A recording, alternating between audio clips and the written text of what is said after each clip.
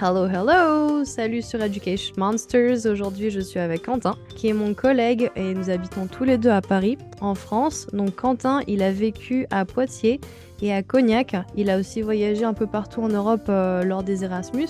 Et d'ailleurs, Quentin, il va se présenter. Salut! Salut tout le monde. Déjà, je suis super content de faire cet épisode avec Aurélie. J'ai écouté Ouais. quelques-uns de ses podcasts et puis c'est vrai qu'on en avait discuté depuis quelques temps. Donc, merci Aurélie pour cette invitation, pour cette opportunité de vous faire découvrir la Scandinavie, l'Europe du Nord de manière un peu plus. Donc, comme vous l'a dit Aurélie, moi, alors j'ai grandi à Cognac et je suis allé à l'université à Poitiers. Bon, j'ai fait d'autres villes, hein. Mon parcours universitaire, ça n'a pas été une route toute droite. Mais voilà, dans les grandes lignes, c'est ça. Et pendant ma licence, j'ai fait un Erasmus à l'université d'Uppsala en Suède. Donc c'était pendant ma L2. Ok.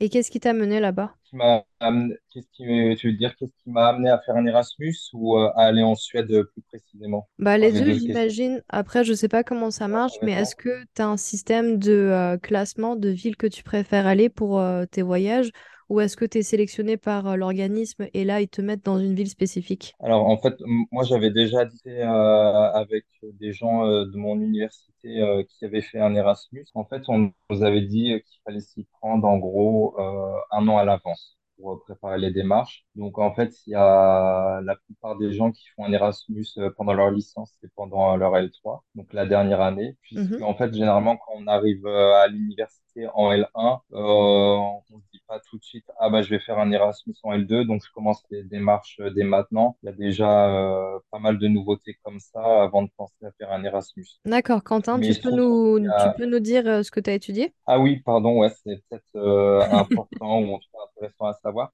J'ai fait une licence en biologie et ensuite je me suis spécialisé en écologie évolutive. D'accord. Ok, c'est bien de le mettre en contexte parce que moi je trouve ça intéressant que même sans avoir étudié les langues ou quelque chose de littéraire ou quelque chose qui a à voir avec la culture, même dans un parcours scientifique plus classique, on peut dire qu'il y a aussi des opportunités de voyage. Donc ça, je trouve ça intéressant de le souligner. Oui, oui, bien sûr, bien sûr. Donc pour en revenir où j'en étais, donc malgré le fait que souvent les étudiants partent en L3, il se trouve qu'il y a quand même des personnes dans ma promotion qui sont parties en L2, qui ont un peu, comment dire, balisé le schéma et j'ai pu leur poser les questions et j'ai pu voir dans quelle destination ils allaient. Et c'est comme ça que j'ai pu me décider. Alors après, il y a eu plusieurs critères qui sont rentrés en compte. Bien sûr, je voulais aller dans un pays où les cours sont donnés en anglais à l'université. J'avais fait espagnol au lycée, j'avais un bon niveau, mais bon, la langue qui prime dans le domaine scientifique, ça reste l'anglais. Donc ça, c'était le premier critère. Deuxième critère, j'avais envie d'aller dans une destination dépaysante, mais pas trop loin. Donc ça m'a fait un peu juste éliminer le Royaume-Uni. Je sais pas, c'était vraiment pas la destination qui me faisait le plus vibrer. Ce qui m'a vraiment poussé à partir en Suède, c'est que j'étais en plein dans ma période polar suédois, Stieg Larsson, tout ça. Donc voilà, c'est ce qui m'a fait, c'est vraiment la raison qui m'a poussé à aller là-bas. Je veux dire, bien sûr aussi, après, faut savoir que toutes les universités proposent pas toutes les destinations en Europe. Il y a pas tous les partenariats dans tous les pays. Même dans les filières scientifiques, il y a quand même des partenariats, mais c'est sûr, il y en a, mais peut-être un peu moins que si j'avais été dans une filière littéraire. D'accord. Et est-ce que tu penses que c'est plus compétitif pour les littéraires ou pour les scientifiques? Ou aucun rapport? Je peux pas dire parce que j'ai pas fait de filière littéraire et il y a pas beaucoup de personnes dans mon entourage qui en ont fait. Je sais que là, dans la faculté de biologie, c'était en fait tout bêtement premier arrivé, premier servi, hein. Le premier étudiant dans l'année qui se présente au bureau des relations internationales et qui dit je veux partir là, bon bah c'est lui qui aura cette destination en priorité. Enfin, si bien sûr il a les notes qui conviennent et le niveau en anglais qui convient. Après, je sais pas. J'imagine peut-être que dans les filières littéraires, c'est peut-être plus compétitif dans le sens où, je sais pas, moi, si tu fais une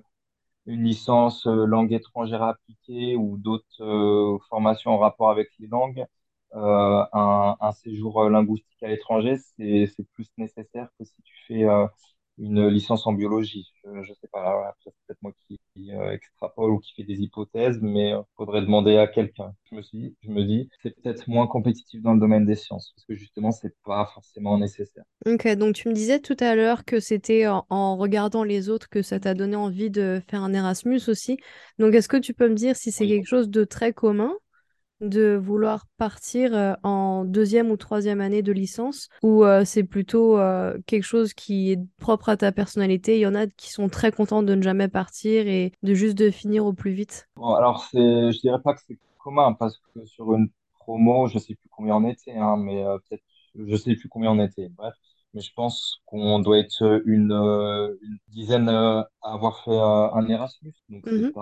c'est pas rare, quoi. Mais bon, voilà, je dirais que c'est pas, en tout cas là où j'étais, c'était pas, et dans ma filière, c'était pas, comment dire, c'était pas la norme dans le sens où c'était pas la majorité des personnes qui l'ont. D'accord. Et le programme fait un match parfait des cours que tu devrais prendre en France et il te met dans une autre université. Donc, tu peux transférer tes crédits. Oui, bien sûr, tous les crédits qu'on passe là-bas, ils nous permettent de valider notre année en France. Alors après, oui, en vrai, les cours sont équivalents, hein. Donc ça, les cours, tu les choisis pas tout seul, bien sûr. Ça se fait au bureau des relations internationales. Il y a une personne qui connaît les partenariats, qui connaît les programmes des universités et en tout cas dans mon cas, qui m'a aidé à choisir les cours et puis qui les a validés. Ça a Mhm. été aussi validé avec les professeurs de l'université de Poitiers aussi. Tu choisis pas tout seul tes cours dans un coin. Ok.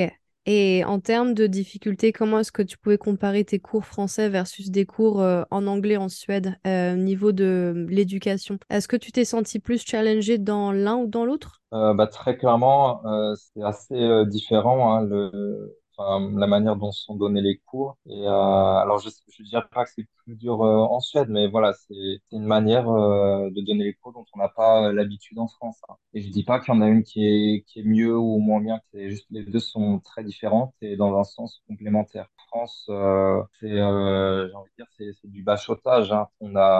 Et c'est pas forcément négatif parce que moi, on m'a dit que les étudiants français avaient des très bonnes connaissances théoriques, avaient Mhm. ils avaient comment dire, ouais, un très gros bagage de connaissances théoriques qu'ils ont emmagasiné pendant leurs études. Donc voilà, c'est pas du tout négatif, hein. Mhm.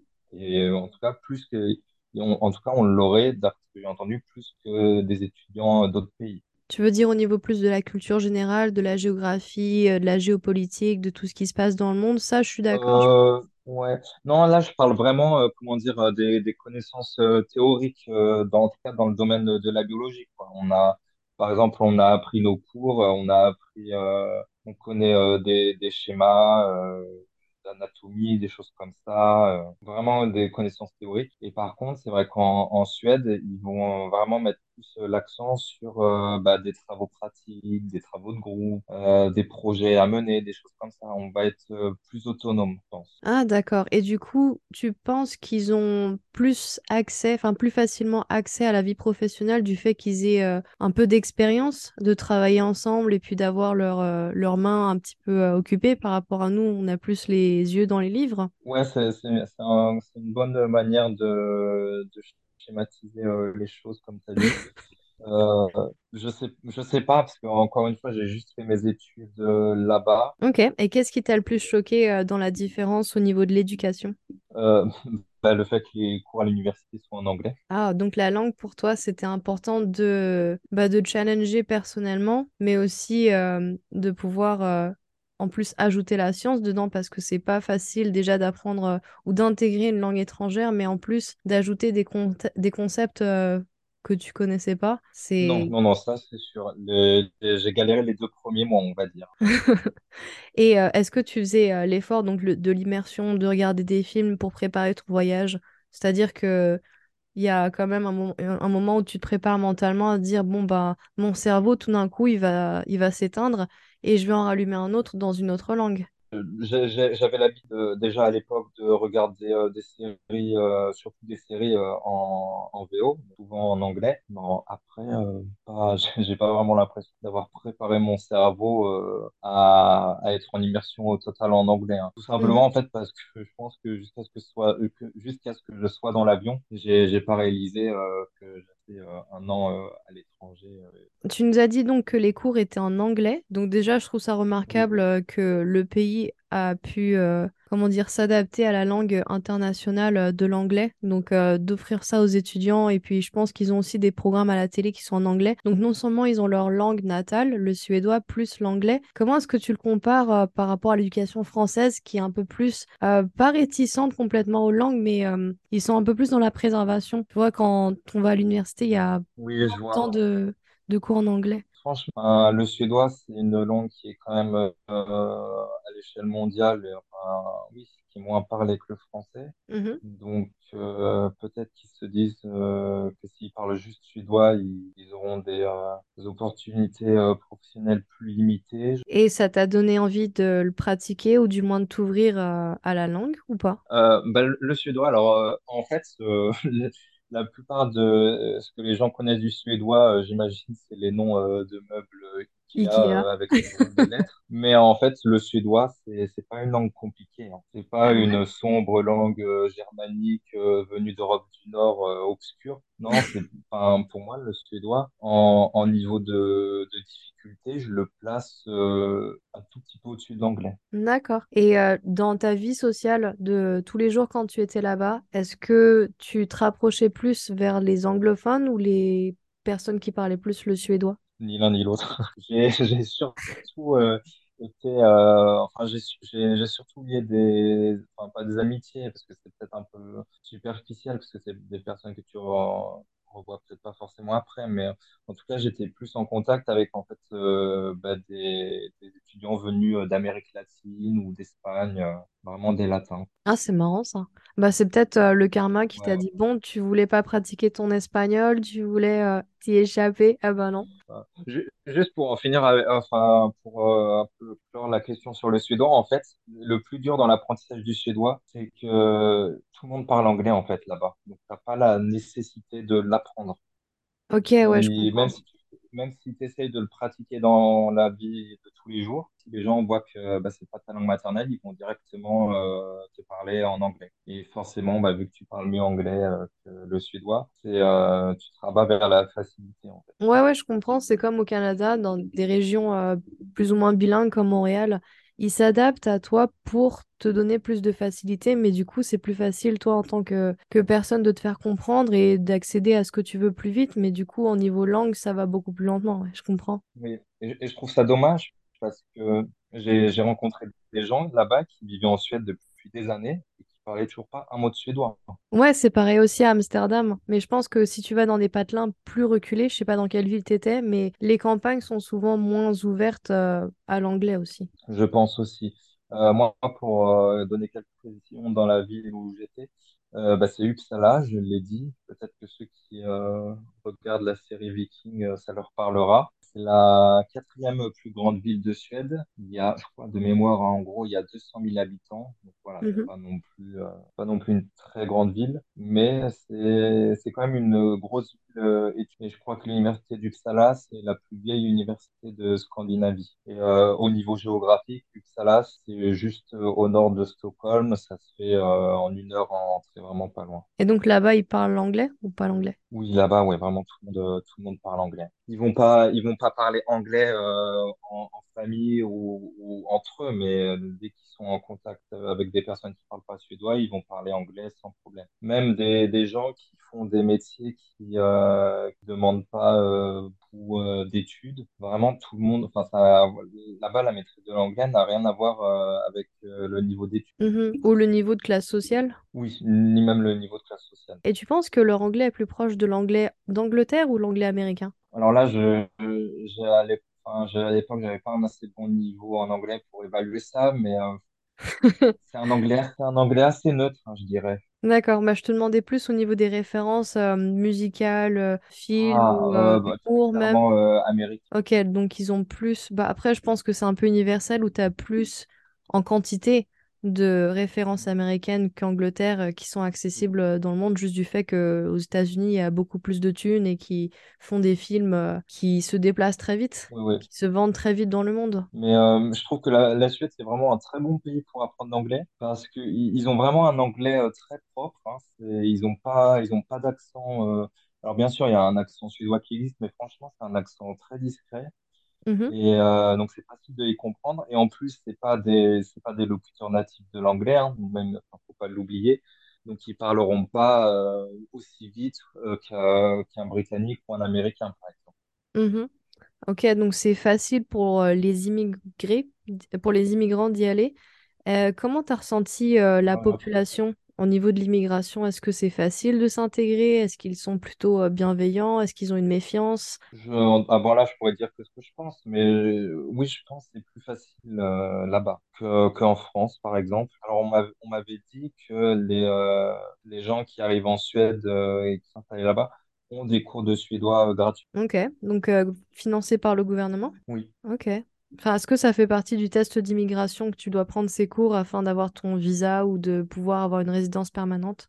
Alors ça, je sais pas du tout. Je t'avoue qu'elle est pas plus penchée que ça sur la question. Enfin, vu de l'extérieur comme ça a pas l'air de poser de problème, en tout cas pas plus qu'en France. T'encouragerais les personnes, surtout des personnes qui essaient d'apprendre l'anglais, à faire un petit voyage en Suède. Combien de temps ça t'a pris, toi, pour maîtriser l'anglais? Enfin, tu m'avais dit que ça prenait 2 mois pour que tu arrêtes de galérer, mais jusqu'à ce que tu te sentes Ouais. à l'aise, ça t'a pris combien de temps? Alors, je dirais vraiment à l'aise 3 mois. Après, Mhm. j'imagine que c'est propre à chacun. Chacun évolue différemment au niveau des langues, mais ouais, il faut entre 2 et 3 mois, je dirais, pour commencer à être à l'aise. C'est pour ça que je conseille vraiment pour les gens qui veulent faire un Erasmus, de le faire pour un an, parce qu'un semestre, voilà, 2, 3 mois, t'as juste le temps d'être à l'aise, de commencer à être à l'aise. Il faut déjà songer à repartir. Oui, il y a pas que ça aussi. Je pense que dans l'adaptation qui était de base une priorité linguistique, tu voulais aussi t'adapter même pour être bien chez toi et te reconstruire dans un nouveau lit, une nouvelle chambre, des nouveaux cours. Il y a beaucoup qui prennent ton énergie cérébrale. Donc, c'est pas 100% donné à la Oui, langue, bien mais sûr, ouais. tout a été partagé avec la culture. D'ailleurs, en parlant de culture, est-ce que tu pourrais me décrire un peu plus ce que tu as vécu, ce qui était différent de la France, les expériences que tu as fait? Est-ce que tu as fait des belles randonnées? T'es parti en aventure? Alors là, on pourrait en parler pendant des heures de la culture là-bas. Mais bah, comme je disais au tout début du podcast, je voulais être dépaysé sans partir trop loin. Mhm, Mais je voulais pas non plus être trop dépaysé pour voilà, enfin, pas sortir à 100% de ma zone de confort. mhm. Enfin, dans le sens où c'est quand même, voilà, ça reste l'Europe, il y a quand même des références culturelles communes, il y a quand même des choses en commun avec la France. Mais voilà, là, c'est vraiment l'Europe germanique, ça, c'est totalement différent, hein, que ce soit dans le comportement des gens, la façon dont ils parlent, dont ils s'habillent même, la construction des villes, l'architecture. En fait, il y a pas vraiment de gros changements, mais en fait, c'est plein de petits détails qui, combinés, font que à la fin, c'est un gros changement. Je sais pas si je m'explique bien, mais c'est un peu mon ressenti. Je comprends ton message, c'est qu'il y a une similarité donc humaine dans le sens où on a tous les mêmes fonctionnements de vie, on a les mêmes valeurs, mais des petits détails qui font qu'on est de cultures différentes et qu'il faudrait célébrer ces différences parce que ça fait de nous aussi des peuples intéressants. Si on était tous les mêmes, ça serait pas drôle, quoi. Non, oui, tout à fait. Après, voilà, c'était pas aussi des paysans que si j'avais été en Asie ou en Afrique ou sur un autre continent, hein, ça c'est sûr. Est-ce que tu avais Mais accès à une voiture quand tu étais là-bas? non, j'ai pas loué de voiture parce qu'en fait, il y avait énormément d'activités pour les étudiants à faire au sein de la ville même. Et puis, bah, il y avait quand même les cours hein, aussi, mine de rien. Voilà. Mhm. Mais j'ai quand même eu des occasions de voyager un peu dans le pays et même dans les pays adjacents. Et à chaque fois, je me suis débrouillé sans voiture. Ah, donc il y a quand même un bon moyen de transport. Ouais. Tu prenais Mais en quoi? fait, c'est un pays très grand, la Suède, au final, hein, en super. Genre, tu prenais Euh, l'avion, tu prenais le train, tu prenais les chiens de traîneau, c'était quoi le mode de transport le train et le bus principalement. Ok, c'est cher ou pas? Non, non, non, c'est pas très cher. En tout cas, pas que je me souvienne, ça m'a pas marqué. Mais quelque chose, quand on parle de différences culturelles et de choses un peu dépaysantes là-bas, les trains sont toujours à l'heure, à la minute près. Comme en Allemagne. Ouais, non, mais ça, c'est quand on vient de France, c'est quand même quelque chose qu'on est obligé de relever. Oui, et puis on l'apprécie d'autant plus, hein, parce que Oui, c'est tout à facile fait. aussi de le prendre pour acquis. Alors qu'il y a plein de pays où t'as même pas de, tu sais, t'as même pas de cadran pour te dire quand il arrive le train et donc t'as même pas la haine Ah ouais? d'avoir raté un train. Oui, parce qu'ils ont Ah, je probablement savais pas pas. les moyens. Ouais, il y a pas forcément toutes Oui, oui, oui, c'est les vrai. technologies, Oui, quoi. oui. Ouais, voilà, un Suédois te donne rendez-vous à telle heure, tu sais qu'il y sera.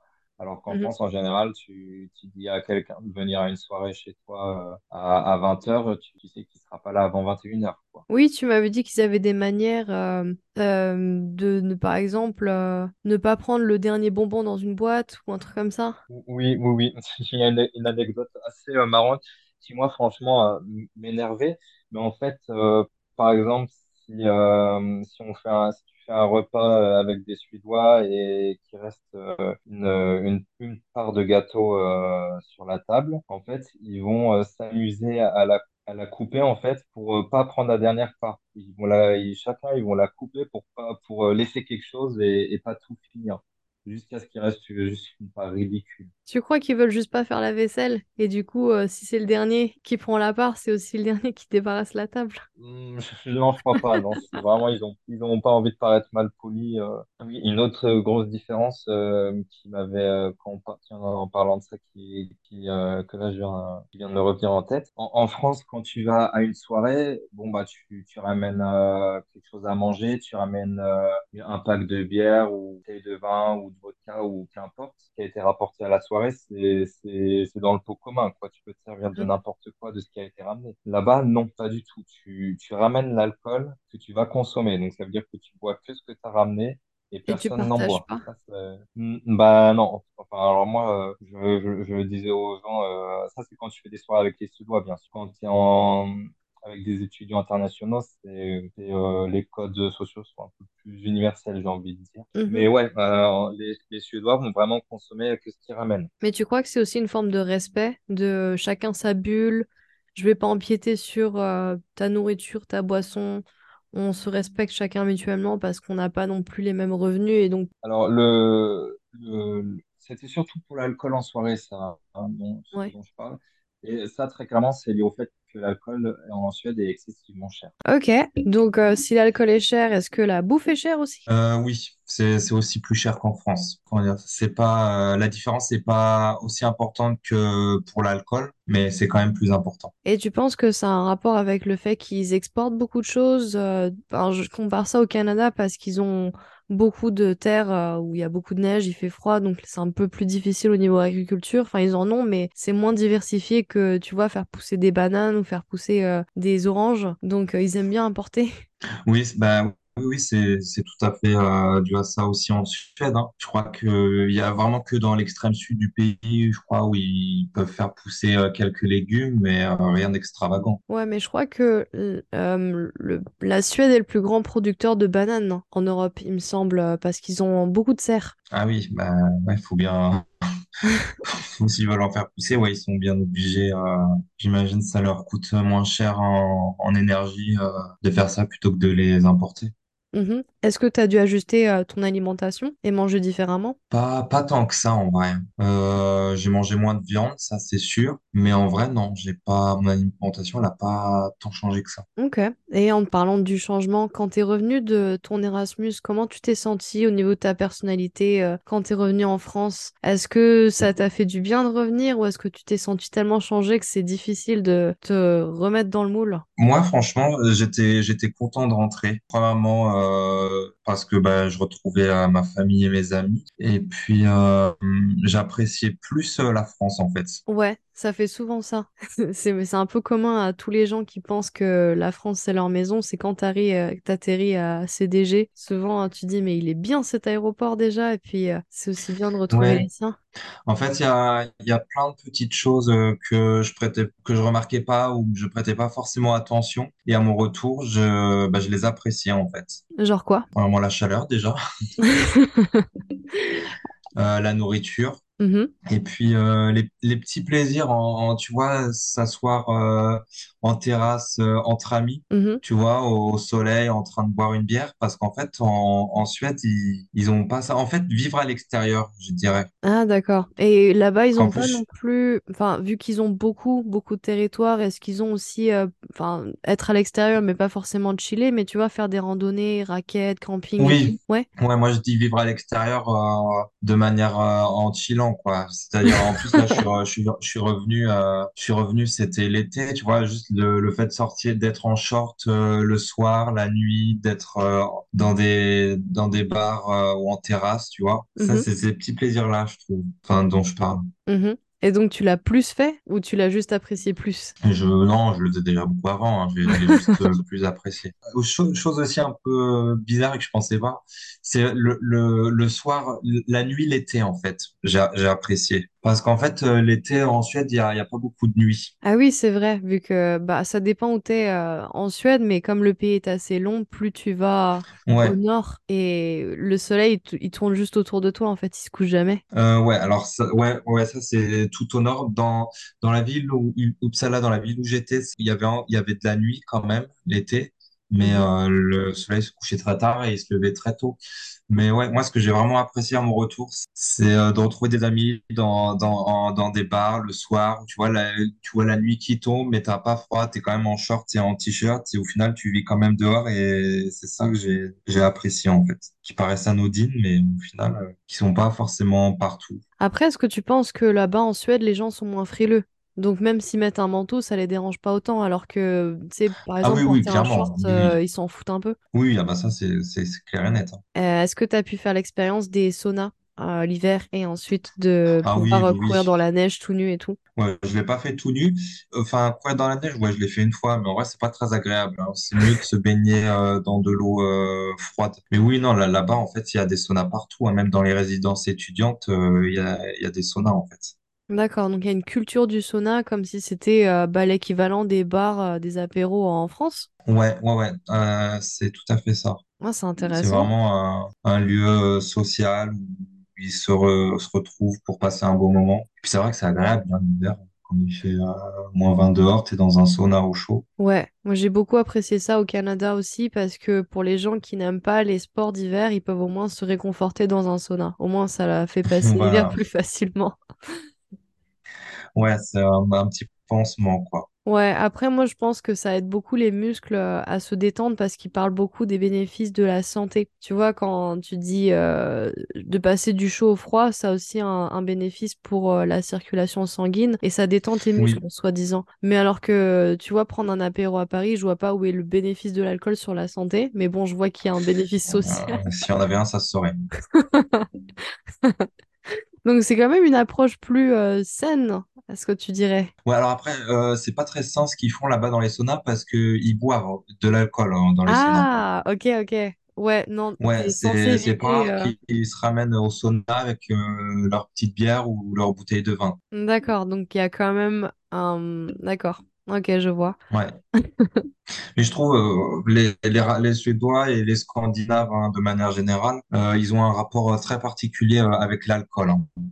Parce que Ok. là où en France, où on va boire plus régulièrement, mais peut-être en plus petite quantité, par exemple un verre de vin au repas, prendre une bière en terrasse l'après-midi, là-bas, ils vont boire vraiment occasionnellement, mais de manière, enfin, dans des quantités déjà faramineuses, avec vraiment des alcools forts, et vraiment, enfin, ils vont se torcher, quoi. Il n'y a pas d'autre mot pour le dire. Après, est-ce que tu penses que c'était du fait que tu sois dans un contexte étudiant et que les gens autour de toi, étant étudiants, ils font ça, mais est-ce que ça se fait partout dans toutes les couches de toutes les générations? Bah, je pourrais parler que pour le milieu étudiant, mais j'ai quand même l'impression, ouais, qu'il y a une différence à ce niveau-là quand même. Ok, c'est quoi l'alcool typique là-bas? Il y en a pas. Ils boivent de tout?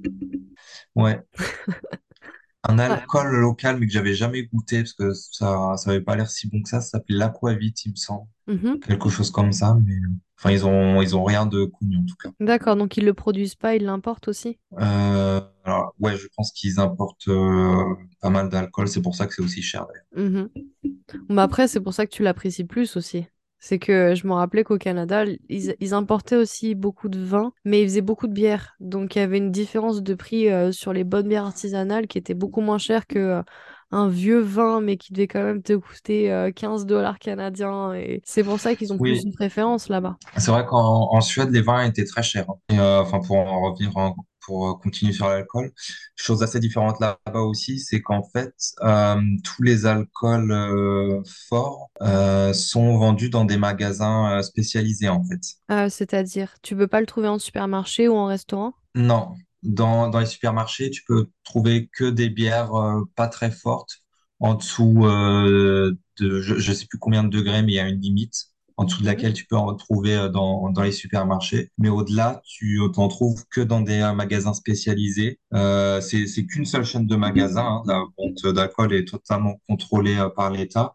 Et dans ces magasins, tu peux pas y rentrer. Il me semble que la limite d'âge, c'est 20 ans, je crois. Mhm. Il faut obligatoirement au moins avoir 20 ans pour y rentrer, même y rentrer dans ces magasins. Et est-ce qu'ils ferment après une certaine heure ou après un Oui, certain temps oui, le ah oui, je me week-end? souviens, ils fermaient très tôt. Donc c'est Ouais. pour ça qu'en fait, les soirées au dernier moment, soit tu avais une bouteille, souvent en fait, on avait une bouteille d'alcool en prévision pour ça, parce que tu pouvais pas faire une soirée au dernier moment et aller acheter de l'alcool à 19 heures comme tu fais en France. Oui, je me rappelle, j'ai voyagé en Norvège aussi, et c'était le cas. Donc les gens, c'était limite, ils avaient peur d'en manquer, donc ils en achetaient plus trop que pas assez.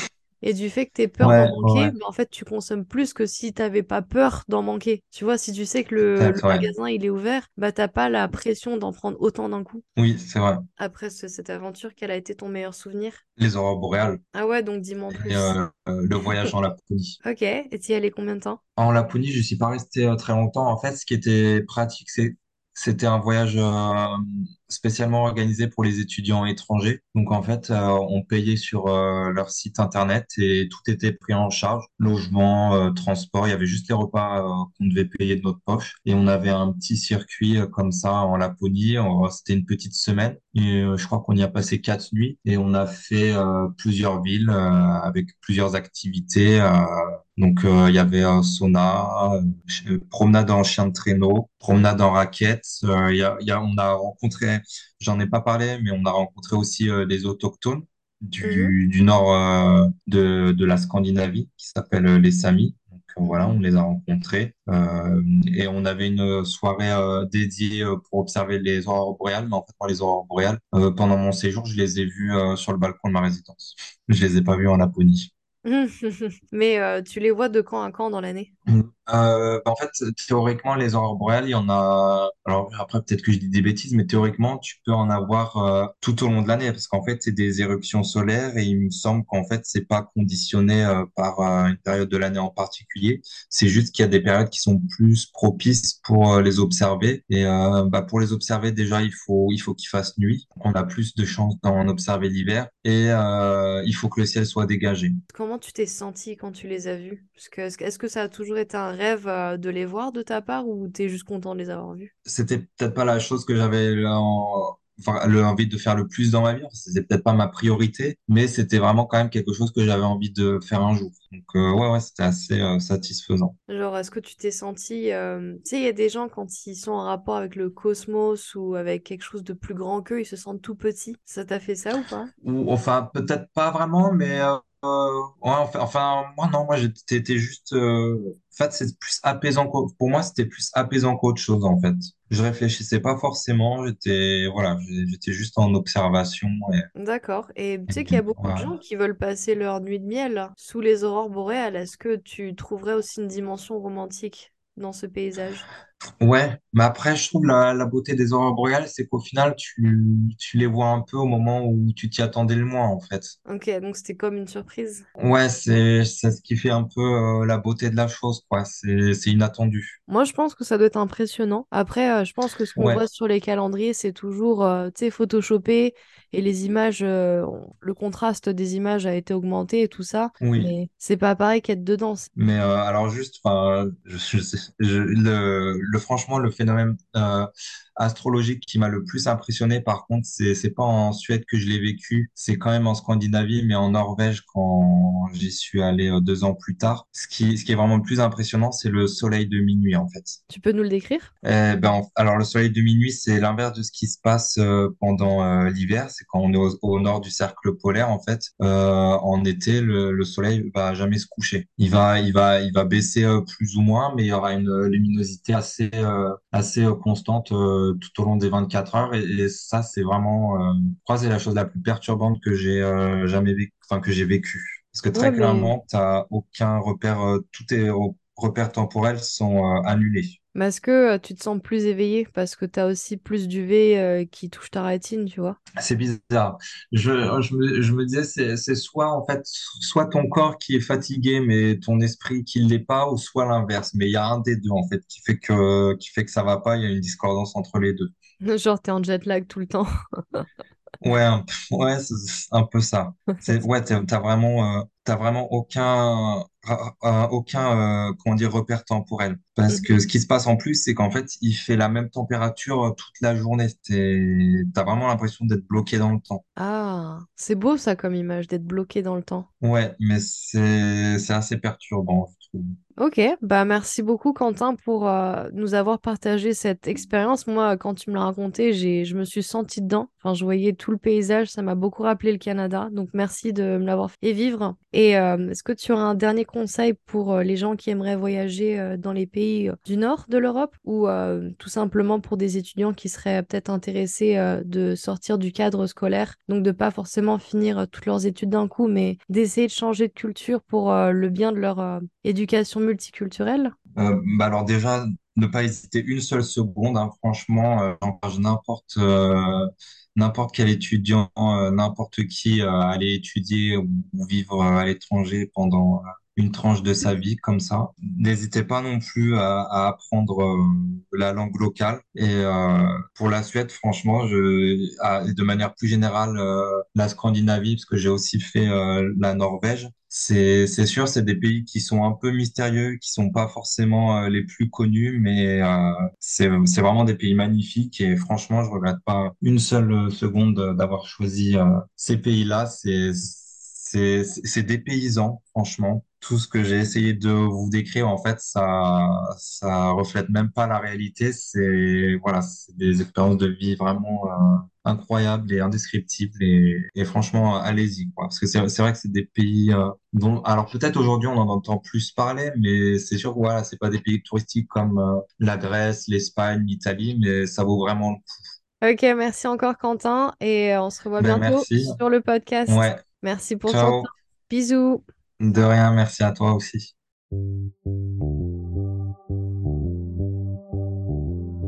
Merci d'avoir écouté cet épisode sur Education Monsters. J'espère que vous avez aimé. Si vous voulez prendre un cours de français avec moi, n'hésitez pas à réserver un cours sur le site Education Monsters.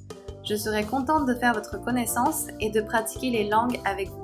N'oubliez pas de souscrire au site pour vous tenir au courant des dernières nouvelles et recevoir de nouveaux articles de blog. Puis, dernière chose, si vous voulez faire un don sur mon compte Patreon, ça me permettrait de continuer ce projet d'éducation et j'apprécierais énormément votre soutien. Merci encore et à jeudi prochain pour un nouvel épisode.